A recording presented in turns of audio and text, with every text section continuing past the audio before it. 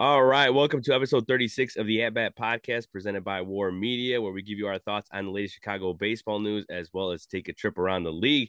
I am Saul Rodriguez, joined by my other co-host Miles Porter, and we're joined by, of course, as always, Gabriel Wilkins and Chris Pennant, our War colleagues, on this holiday special as Christmas is coming up this weekend. How are we doing today, Miles? Doing good. I got my Northwestern Christmas hat on. Feeling very feeling very holiday-ish. It's not a word. Yeah, happy to be back. I had to had to miss the last one because I had to go to the DMV because of my birthday. I turned 26. So that was fun. It's always fun going to the DMV. That's sarcasm, and it's great to see everybody again. How'd you like the picture I used for you though? I loved it. That was hilarious. I saw that. Charlie Brown. Hey, Gabe, how you doing, man? I'm doing well. I can't complain, man. Just trying to stay warm, man. In preparation for this blizzard. Not knowing what to expect, but just grateful to be alive and living during the holiday season. That once again. What about you, Chris? How's it going? No, after those two very incredibly positive responses, I feel like I should be negative, but things are all right. Hey, I know Things are okay.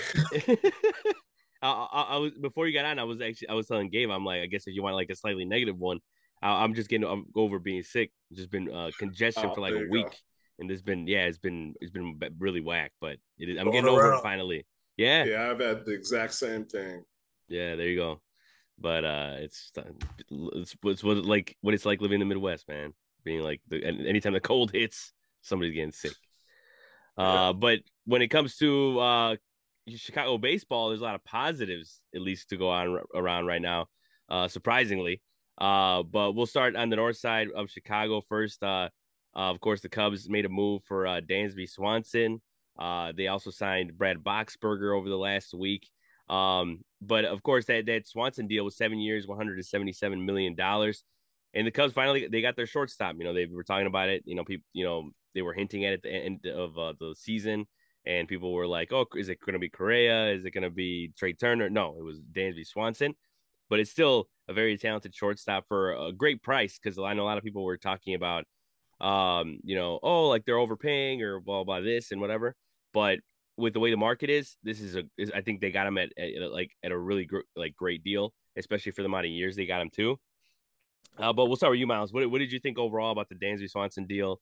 And about the Brad Boxberger deal, because even that one's honestly it's an underrated deal. As a guy who's been consistent and he pitches every couple of days for you, and he's gonna have an ERA of high twos, low threes type thing. And what would you think? Yeah, I love it. I love the moves all around. I think Swanson kind of brings that leaderish presence that we had from like Rizzo and KB. Not like trying to put him in the same categories, but it's good to kind of have that veteran leadership on the north side. And just, along with the player that's in his prime, has a very good head on his shoulders. I think he fits in here like a glove. Amazing move by the Cubs. I'm so happy that we got him. And Brad Boxberg, another good setup guy, kind of adds to the depth of that arm, of that bullpen, brings a good arm over there. We saw how talented that bullpen is on the second half last year, and I think he kind of adds some more wholesome, getting arms out of that pen, and kind of having us complete games better. I love it. I love the moves that the Cubs been making, and they're staying on top of it. I think we're still one or two moves away before I feel like we are going to be something significant. But the Cubs are on their way to being fairly competitive. I like the path that we're on, and either way, it should be a very fun 2023 season. Yeah, what do you think, Gabe, on the signing? I kind of think they overpaid for Swanson, but as you alluded to, introducing his point, that was just the way of the market. And when you consider the fact that the Cubs, which in my opinion didn't really have a face of the franchise after Wilson Contreras departed for the arch rival St. Louis Cardinals, you had to get one. And to come away from this free agency with one of the top shortstops, albeit the shortstop who, while younger, has more questions than the likes of the Bogarts, the Correas, and the Trey Turners of the world, it's a plus. And he wanted to be here. And he wanted to be a Cub. I think relationships played a role in that, with his wife being a soccer player for the Red Stars. That didn't hurt. And I think he can contribute to the organization right away. He gives them a guy who's been to places where these young guys are trying to go. And that's a World Series, played in LCS rounds and all throughout the playoffs in his career in Atlanta. This is a perfect stop for him to be that veteran guy and really show what leader he truly is in a clubhouse that's going to need his leadership alongside of the likes of not only David Ross as the manager, but Kyle Hendricks and other key veterans on this current Cubs roster. Go ahead, Chris. Yeah, I think for a guy who's been playing in the majors full time for 6 years already, there's still some upside to it. I know we talked about it last couple of, I think 2 weeks ago or last week, where he wasn't necessarily the best guy out there, right?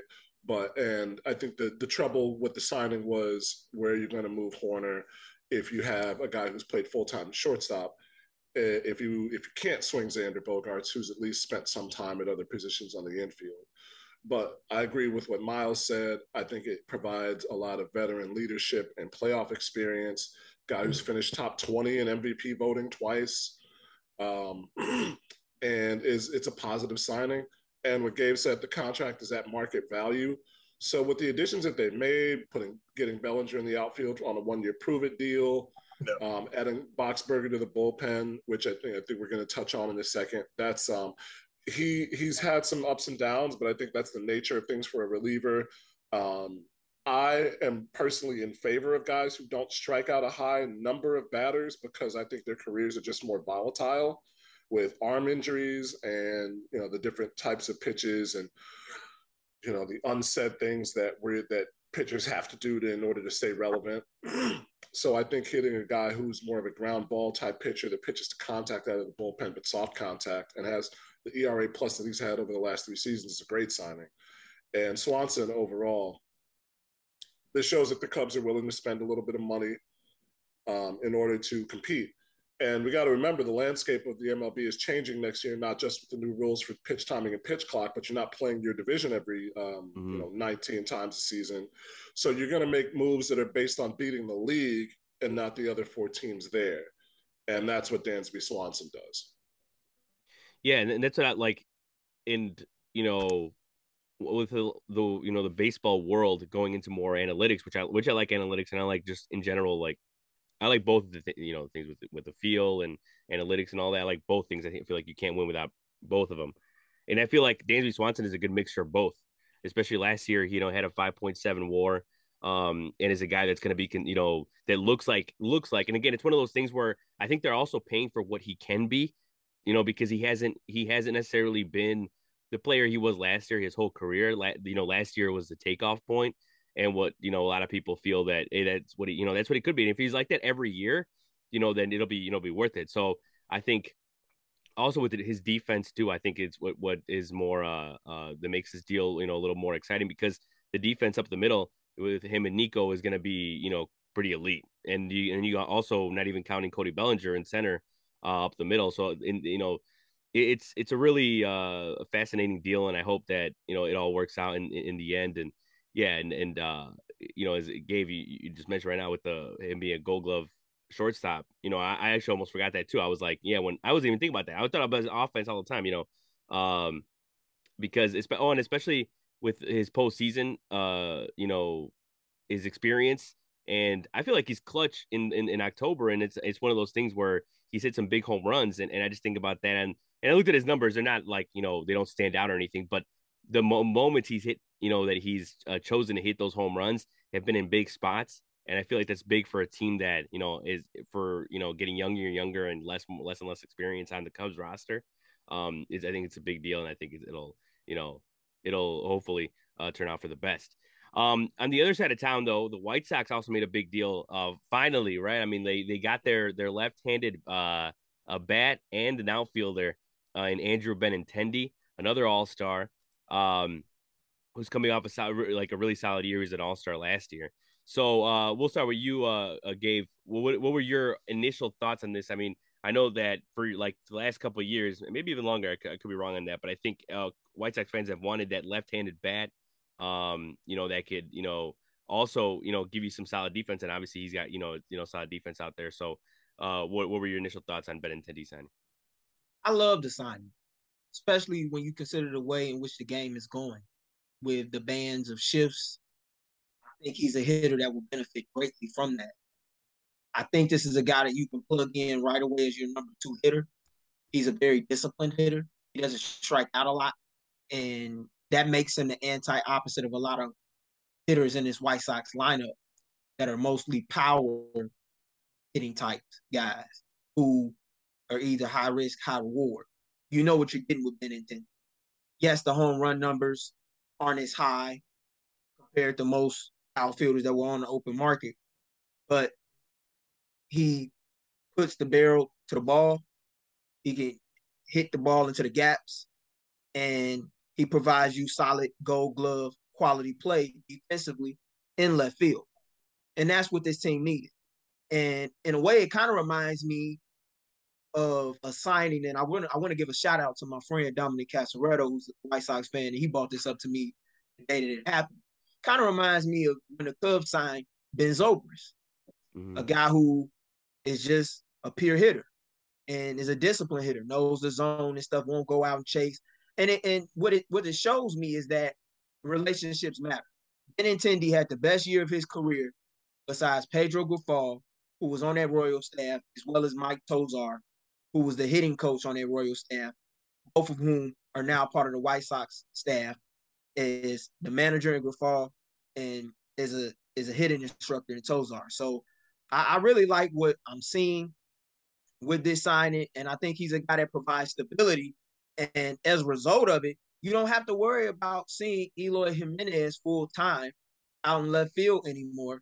And on paper, the White Sox have arguably the best outfield defensively that they've had in the last decade or so. Benintendi in left, Luis Robert in center field, and Oscar Colas soon to be eventually in right field. Yeah. Go ahead, Chris. I think it's good.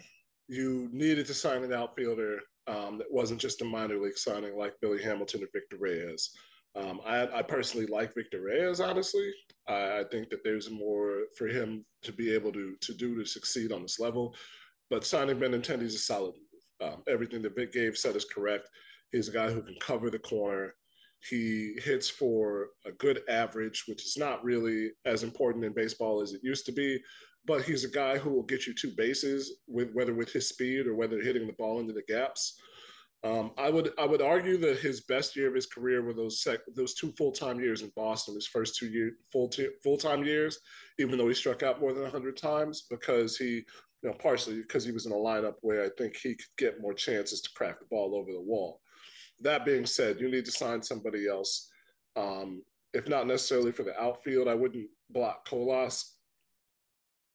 I think that you have to have another good signing for the rotation in order for this to match the Ben Zobrist signing. The Cubs signed Ben Zobrist. They were already contending for a National League title or a World Series at that point. So picking up Ben Zobrist was a leadership guy who was hard to strike out, who was of the mold of those Tampa Bay and Royals teams that would just peck you to death. The Sox aren't in that position yet, whether they want to think so or not, because of how bad last year was. So you're going to go with Gavin Sheets in right field for however long that lasts. We're not exactly sure when Colas is coming up, whether he's going to be like an Eloy Jimenez where the fans just demand it until it happens. And for this signing to truly have merit, those guys that we did mention in the outfield, Eloy, who's going to be playing designated hitter for the majority of the time, and Luis Robert have to stay healthy and mash the hell out of the baseball. Because Benintendi isn't necessarily going to be that guy who's going to get you 25 home runs. So those guys have to do it. It's their team along with Tim Anderson's now and Yoan Moncada. So they're going to have to show up in a way that wasn't present last year. And it can't just all be on a change in the managerial staff.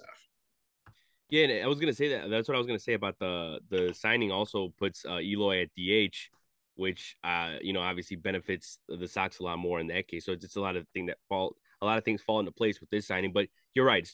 And we'll definitely get there because I do want to know what's one thing one more move before the end of the year.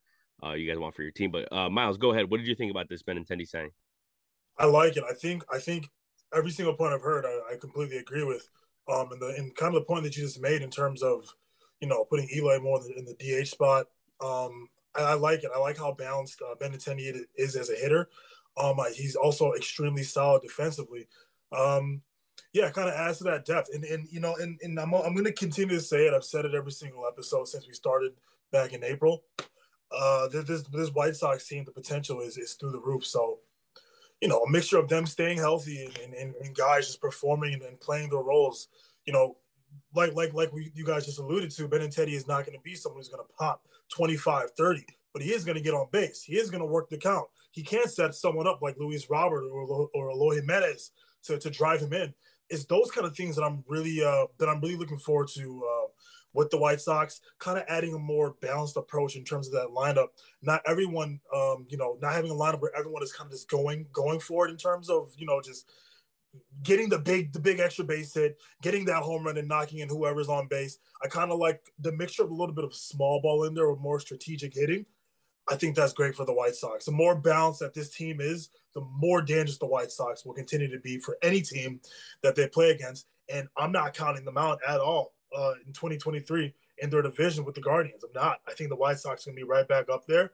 I think they've hit the reset button pretty well to this point. Maybe one or two moves kind of, sets them up, for sure, in my opinion. But the White Sox are right there. I think signing Benintendi is huge, especially for somewhat making up for the presence of Jose Abreu. So, yep. Kind of changes their strategy a little bit offensively, but it changes it in a good way. They're not losing anything. Now they just got to hit a little bit differently. Sox are going to be right there. I like it. I like it a lot.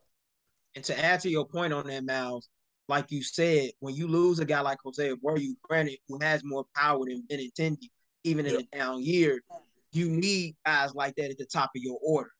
And he's also a guy who's won a World Series championship. I think a lot of people forget that when he was in Boston, he has playoff experience at the highest level. That's something that this team is missing. Granted, they have had that in the past, but most of those guys that won were pitchers, such as Lance Lynn and Dallas Keuchel, who's no longer in Chicago as we speak. But now, I know, right? but yeah, like, I mean, you need position players who've been through that day-to-day grind to show these guys what it's like. And at some point, how to get paid in the league as it currently changes. Because it's not going to be start next season to just be a home run or bust type of hitter, especially with the band of shifts. Andrew Benintendi can play in any period or style. And I think with the shift band, that this benefits him greatly. And I wouldn't be surprised if he hits at least 10 or more home runs, or 10 to 15 home runs, and guaranteed Rate Field where the ball flies during the summer months. Yeah, and actually, you make a good point there.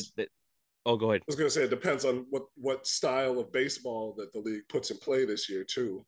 Right. Yeah, that's true, right? Because you never know. Like, I think it was like it came out. Not only the side with the ball, right? And like it came out where it was like supposedly they used 3 different balls throughout the year last season. Yo, man, you're pissing me off, bro. That's ridiculous. Yeah. Oh, gosh. It just makes you 2 strikes instead of 3. No, take it. You know what? Take it all the way back. 5 balls for a walk, 4 strikes for a strikeout. There you go. Yeah, 2 outs per inning, by the way. It's only 2 outs. Leave the game out. Mm-hmm. Put a keg back at second base. Babe Ruth's gonna rise from his grave just to play again. If he gets second base, probably. He'd do great. He'd play great. He'd fit in perfectly.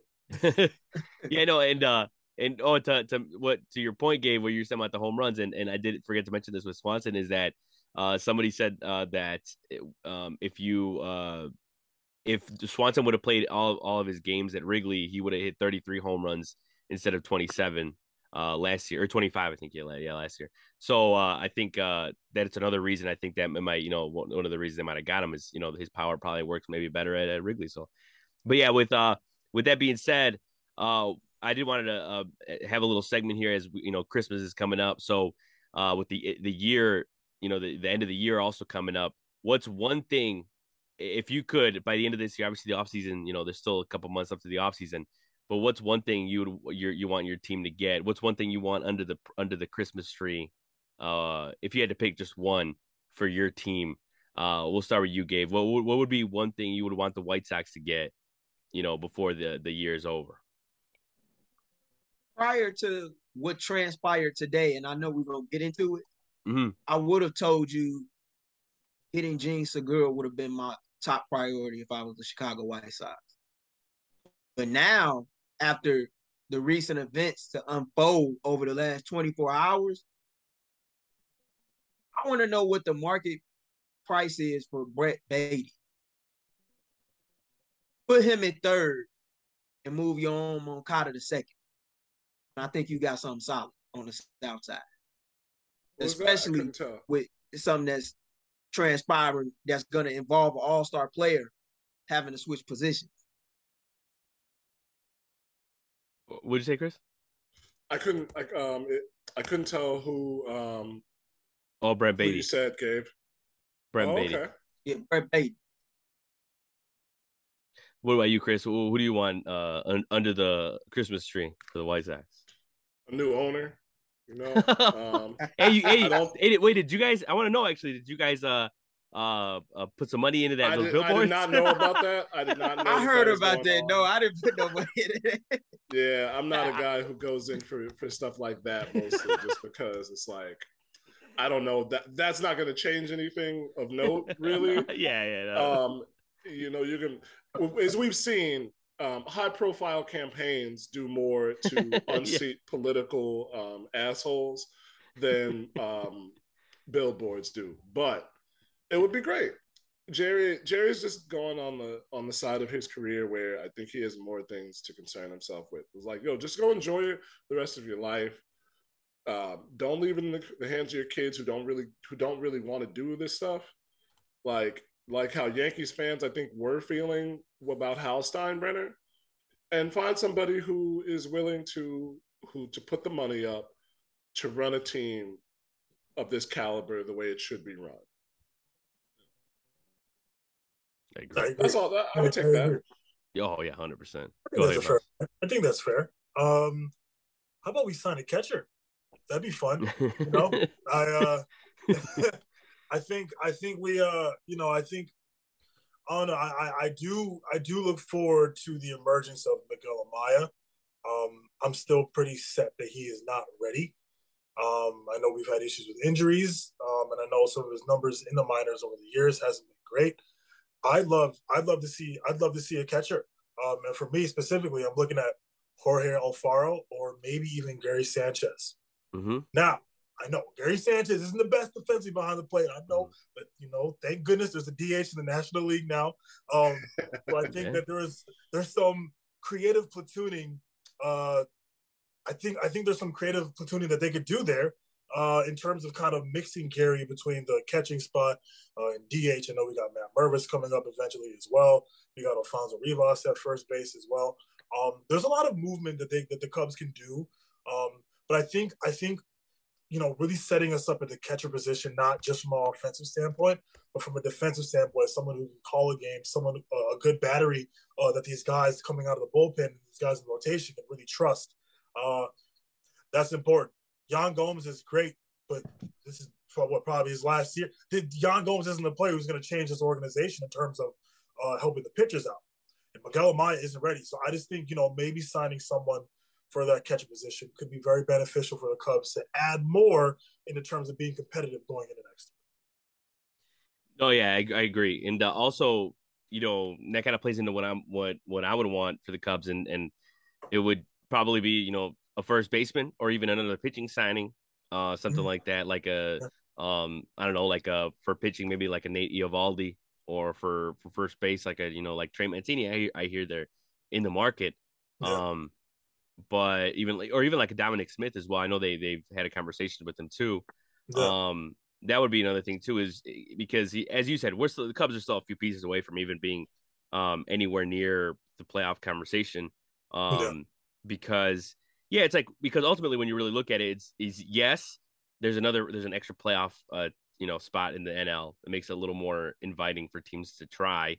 But when you look at the National League, and we'll get into what happened in New York overnight with Correa, there's not going to be let's face it, as of right now, there's not going to be a second postseason team in the National League Central. There's just not. I mean, there's not. And if there is, I'll be floored. I'll be shocked. So, there's probably going to be three, postseason teams coming out of the East, and if not more, whatever. But it's just, it's just not going to happen. So I think the Cubs, at this point, just make a run for it, and I think they're going to need, another pitcher to even at least make a run for it. So it'll be nice if they could do one of those before the end of the year. But I'm still pretty confident that they'll make another signing, another solid signing before the end of the offseason, like a Taillon type thing. And I will say this too, Miles, to what you were talking about with the catchers, is that I think they, regardless if like I think they're gonna get a catcher. It depends on who it's gonna be. But yeah, I think they do actually. Not that they're gonna start Yan Gomes for 120 games, but I think they do. I feel like they do like Yan to start for most of the games because of the way he handles the pitching staff, which he does. But like, I understand that at the end of the day, the offense compared to other guys is not going to be there. And I really do like. It sounds crazy, but I do like the Gary Sanchez thing because of his versatility in the lineup, that he could also be DH. Because let's say moving him around, I think that'd be so beneficial for him. Yeah, and let's say he catches fire, and like you want to start Yan because defense behind the plate, and you could put Gary at DH, and it kind of fills a couple of the voids. But and whether Gary is good at defense or not, he has an arm, and I guess in some way they could come in handy. But again, there's definitely a lot to go on there. And one more thing before we shift to the rest of the league. I don't know if you guys saw, but the MLB Network tweeted out a picture of the Cubs lineup with like the eye emoji. And I mean, that was either one of two things. They either got a Cubs fan and MLB Network that's overexcited for no reason, or that was tweeted out by a Cardinals, White Sox fan or something that hates us and knows we were going to get cooked. Because the Cubs got absolutely obliterated in those replies, no mercy. Yeah, no mercy.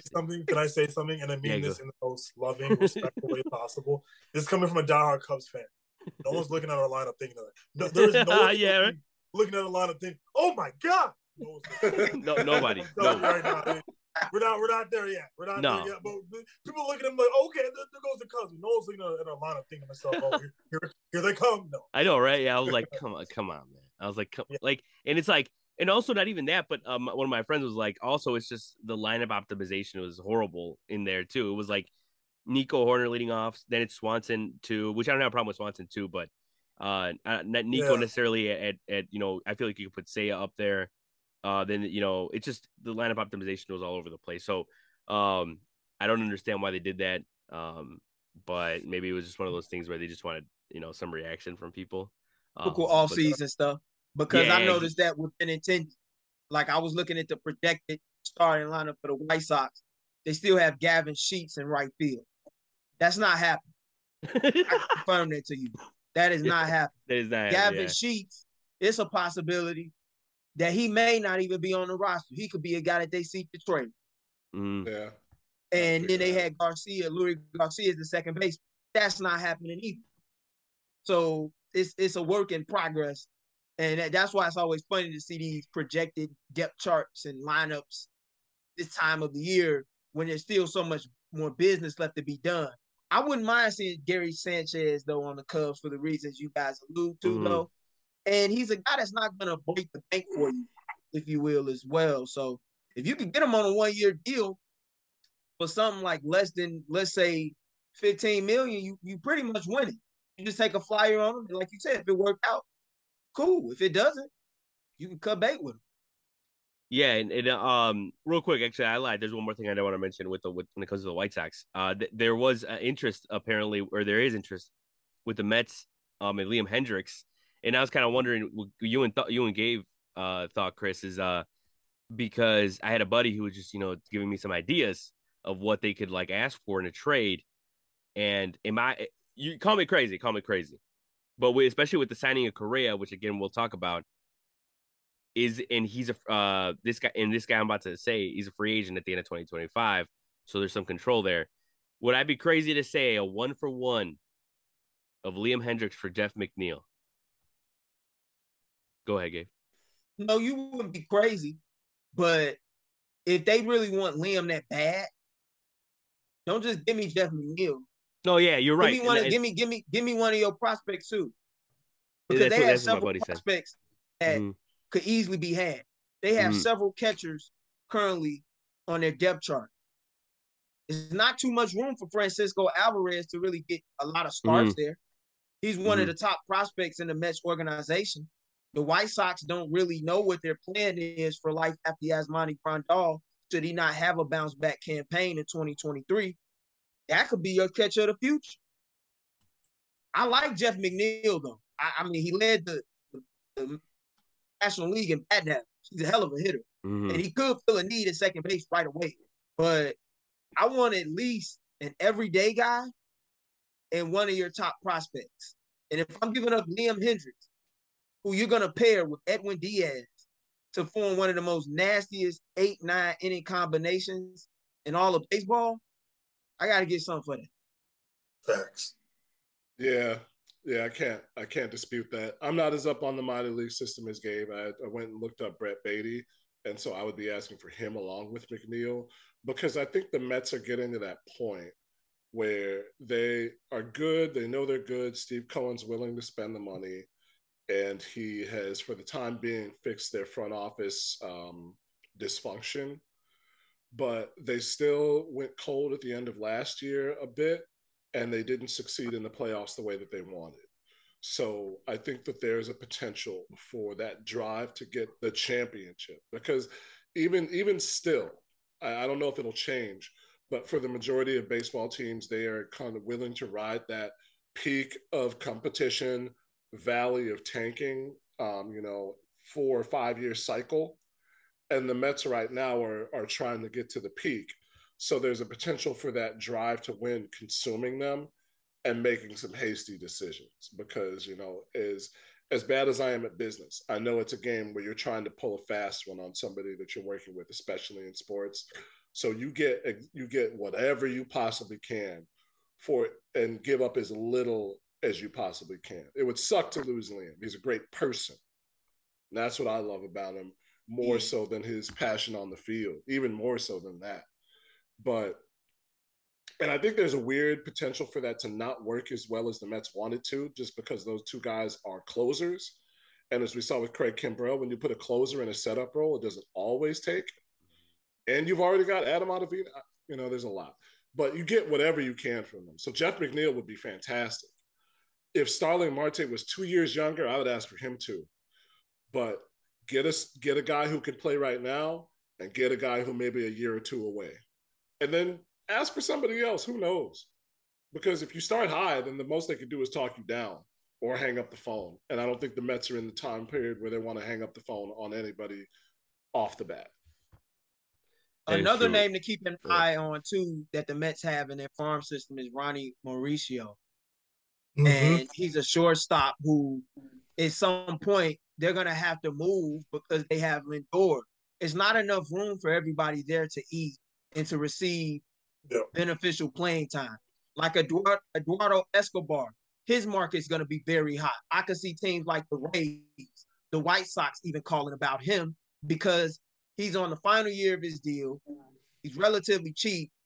And by the way, his only way to getting into the Mets lineup on an everyday basis now, with Correa playing third, is being a designated hitter.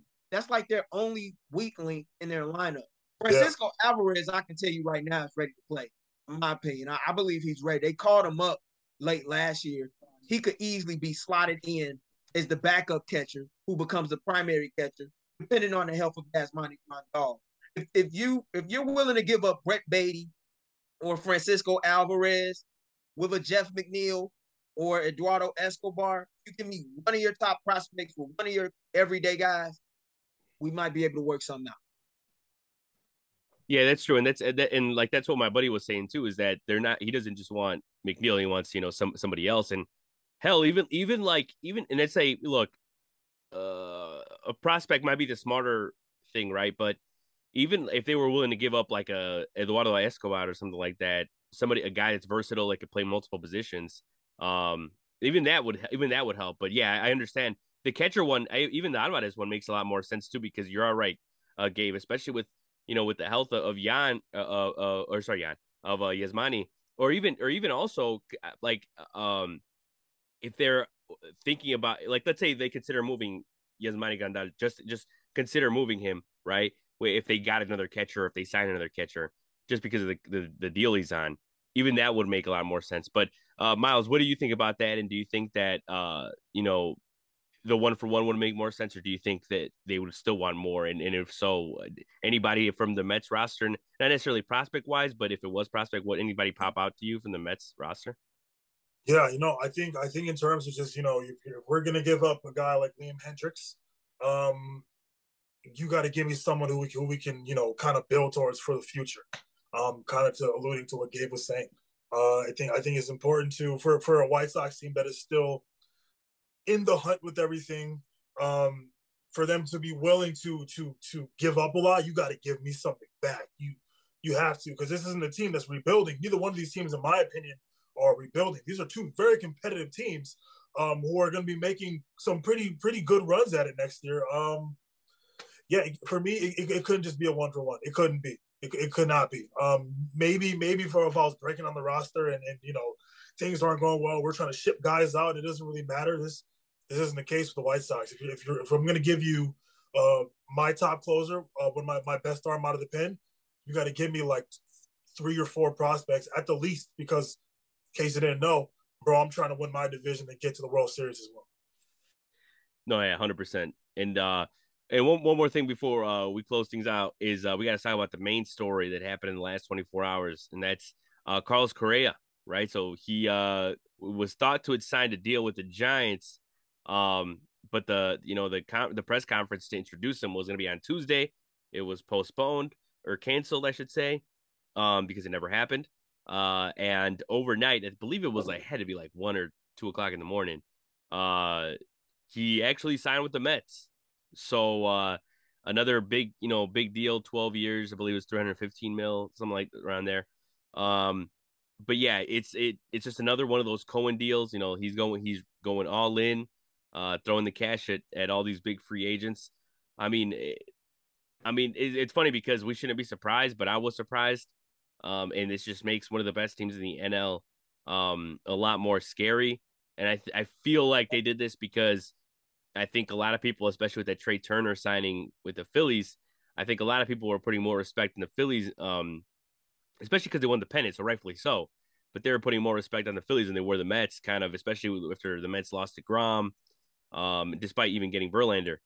So I feel like they felt a little, like they were getting the short end of the stick. And I think now that you got Carlos Correa, I know that they definitely feel like the best team in the National League. So we'll start with you, Miles. What did you think off the bat when you saw that news? Because I know a lot of people woke up to it, and I don't think it gets much worse than if you're a Giants fan waking up to that type of news. That's for sure. Yeah, that's poor San Francisco. The past few weeks, they've been going through it. Yep. Really weird stuff. Really weird stuff. I wonder. It makes me curious as to the specific details as to what happened. And how are the Mets kind of monitoring whatever happened with that? I don't know.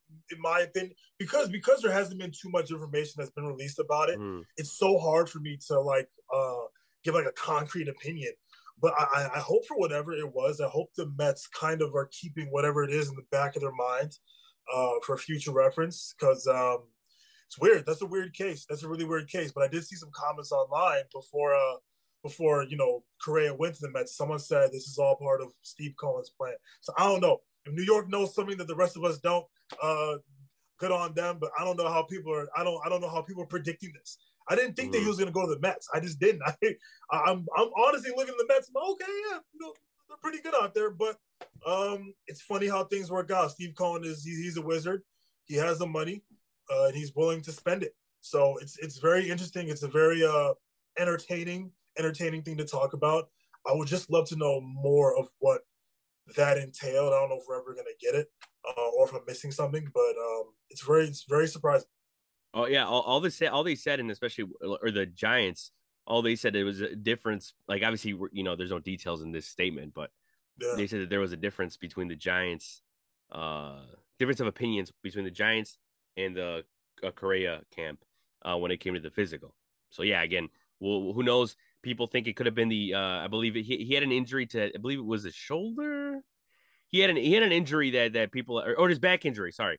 Yeah. He's had a lingering injury that a lot of people think was one of the reasons why a lot of teams were scared to sign him last year in the offseason, at least for a long-term deal. I don't think it's much of an issue necessarily, but especially because like players get used to it. People always talk about that with backs. They kind of get used to like how to deal with it and stuff like that. So I don't think it's that much of a scary thing. But anyways, Gabe, what did you think about that deal as soon as you heard about it? Man, y'all ever watch Boys in the Hood? And when Trey was in the car, they was trying to get revenge for Ricky's death, and he told Doughboy let me out. So Doughboy let me out the car. Doe, let me out. Yeah, Doe, let me out. Doe. I think that's what happened in San Francisco yesterday, man. I think that's what happened. I think Carlos Correa realized, man, as much as money is cool, it ain't everything. That's a guy that really is about winning at the end of the day. And even though he was going to be the man in San Francisco, I think he looked for any loophole that he could find. And when they gave him that loophole, he called Scott and said, hey, make that call, man. Make that call. And I think this was the call. Anytime a player who is an all-star like Carlos Correa is willing to switch positions and take less money, albeit a lot of money, less money in a pursuit of another World Series after missing the playoffs, man, that speaks volumes. Mm-hmm. Steve Cohen, we've been known he out for blood anyway. He just lost Jacob deGrom. If that's not enough motivation, I don't know what is. They already had what I would consider to be a fairly solid offseason. They spent the bread. They re-signed Nemo. They signed Cody Saint. They signed Justin Verlander. Signed Jose Quintana. It's the crown jewel. Mm-hmm. It's like Adam Sandler, Uncut Gems. This is how I win. and he got him a W with it. And I think Correa, he found that loophole and he started thinking, because that's a guy who this past postseason in October was doing shows on TBS. Phenomenal analyst work, by the way. Mm-hmm. You think he want to be doing that for the next several years? Even if the check is nice? Hell no. That's why he went to New York. Yeah. Mets still gotta win though, man. The Mets have not been able to prove that they can win, whether it's the regular season, which they got through last year, and then in the playoffs, which they crashed out early last year. The Mets still got to prove it. Now, this is a way to do it, but Miles, I kind of want to ask you this. Is there what's the possibility on a percentage scale of 0 to 100 of disruption with having two natural shortstops of that caliber on the same roster? Oh, I mean, it really depends on the shortstops. I really don't see Frankie Lindor as like an egotistical guy. I think he's a pretty down-to-earth person. I think it's been more proven that Correa has a little bit more of the ego, not self-centered or anything like that, but he definitely has that more flair to him, a little bit more outspoken in terms of what he wants and what he thinks of himself. A little more cocky, but rightfully so. It depends on the shortstops. It depends on how good that they get along. I think it's going to be fairly low, but at the same time, the New York Mets is a team that has had a history. So we've talked about this. They've had a lot of drama over the past, however long they've been around. This is 40 a team plus years. Drama. Yeah. Ownership, players, whatever the case may be, staff. This is a team that's had many issues. So as much as I want to think to myself, I want to say, okay, they're not going to have issues. I think both players are going to adapt well to each other. You put Correa at third base. Frankie's going to control shortstop. As much as I want to think to myself, I think this is going to go well. You really never know what's going to happen with the New York Mets. Granted, I think this past season they had was probably like the least drama I've ever seen them have. If they just focused on baseball, and what did it result in? 101 wins in the season. We'll see. We'll see. We don't know what else Correa is going to see, and he's going to be a little bit picky about what I want to play a certain amount of games here at shortstop, or I want to hit this part of the order. It depends. It really depends. That's what I'm looking for. Yeah, but to add to Mal's point, though, I don't think America has seen a Mets team this loaded since the mid-1980s. Yeah. When you had the likes of Strawberry, Gooden, Hernandez, Carter, and the whole game, Lenny Dykstra in them. And they had a lot of drama back then. A lot of drama. They was on page 6, left and right. More they just had a 30 for 30 on it. If you haven't seen it, check it out. Mm-hmm. But it's they used to it. They used to it. And I think Correa is willing to put his ego to the side. Anytime a guy that's been a shortstop and made multiple all-star games at that position, say, I'm willing to switch positions willingly and let you do your thing, Lindor. And one thing to keep in mind, these guys are good friends too. Both natives of Puerto Rico. They know one another. I think it can work. Will it result in a championship? Who knows? But you can't say that it's not due to a lack of trying on Steve Cohen's part in this Mets front office. Because they doing it. Yeah. For sure not. Yeah, and that's the thing. It's funny because they added that extra Cohen tax before the start of last year, I believe, and it doesn't even matter. He went over that. He's like, you know what? If you're gonna name one after me, I'm gonna go over it. Who it doesn't matter. So, they really are. It's definitely the definition of it's not for lack of trying. But that's a good place to wrap things up for this week's At Bat Baseball podcast for the holiday special. We hope everyone enjoys their holiday this week. And there you go. I got I didn't have no Emperor's Christmas New Groove. I just wore red in the spirit. Hey, we'll take Gabe. Don't worry. My Stone Cold T-shirt was at the top of the drawer. Yeah, but we hope everyone enjoys their Christmas and Hanukkah, Miles, as well. So I hope everyone has a great week, and we'll see you next week.